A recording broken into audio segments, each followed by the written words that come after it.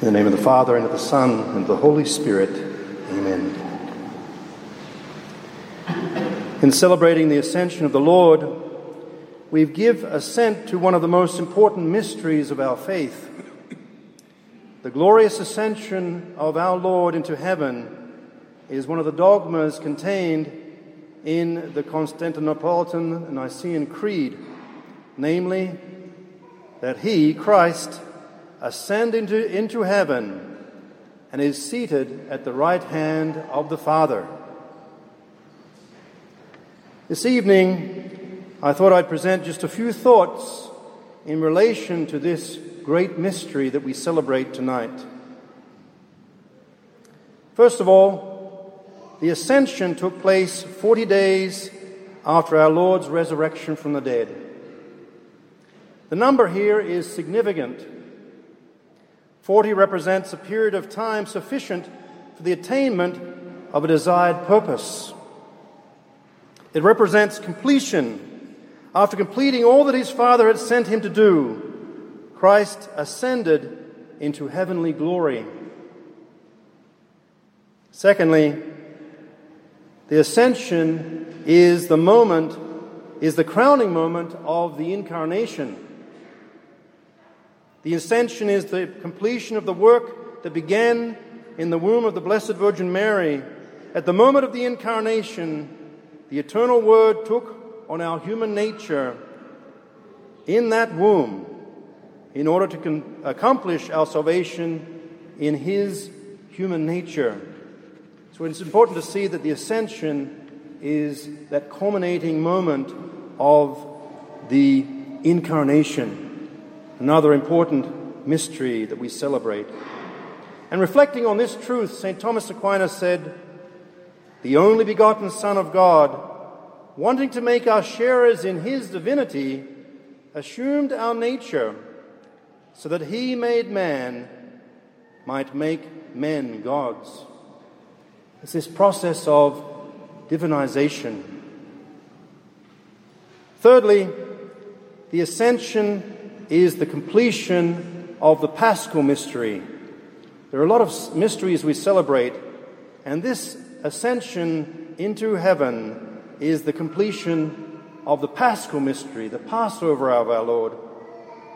Often enough, when we think about the Passover, we think about our Lord's passion, death, and resurrection. It's true that Christ's body was glorified at the moment of His resurrection. But during the 40 days when He eats and drinks familiarly with His disciples and teaches them about the kingdom, His glory remains veiled under the appearance of ordinary humanity.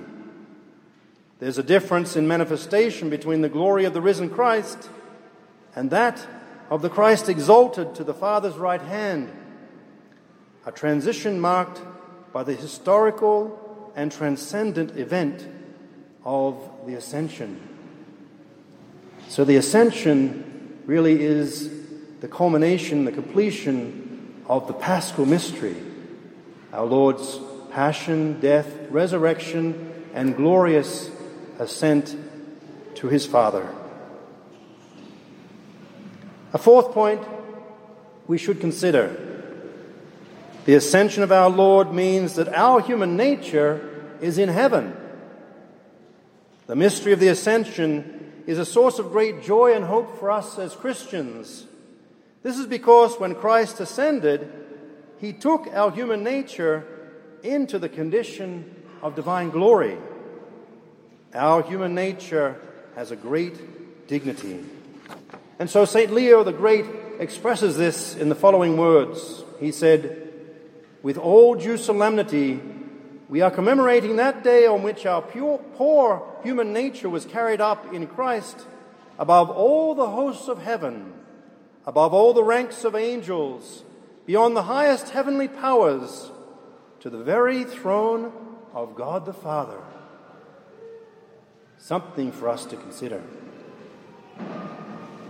A fifth point.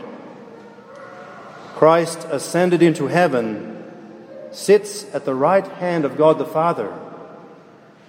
It is at His proper place of dignity and honor that the Son of God, being in one in being with the Father, intercedes for us as high priest of the new and eternal covenant.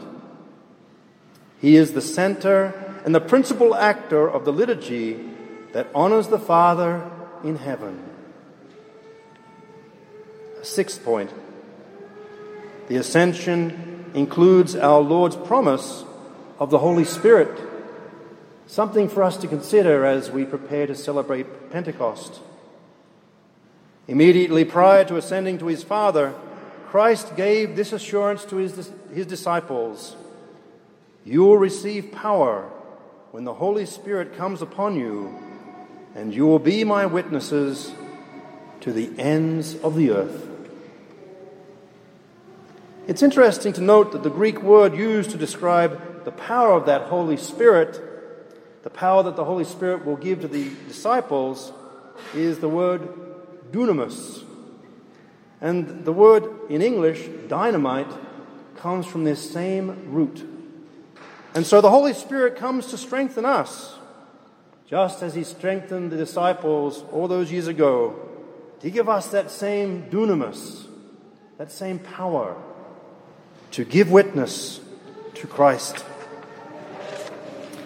It's that same Holy Spirit who animates the souls of all the faithful today in their mission to announce, to bear witness, to make present, and to spread the mystery of the communion of the Holy Trinity.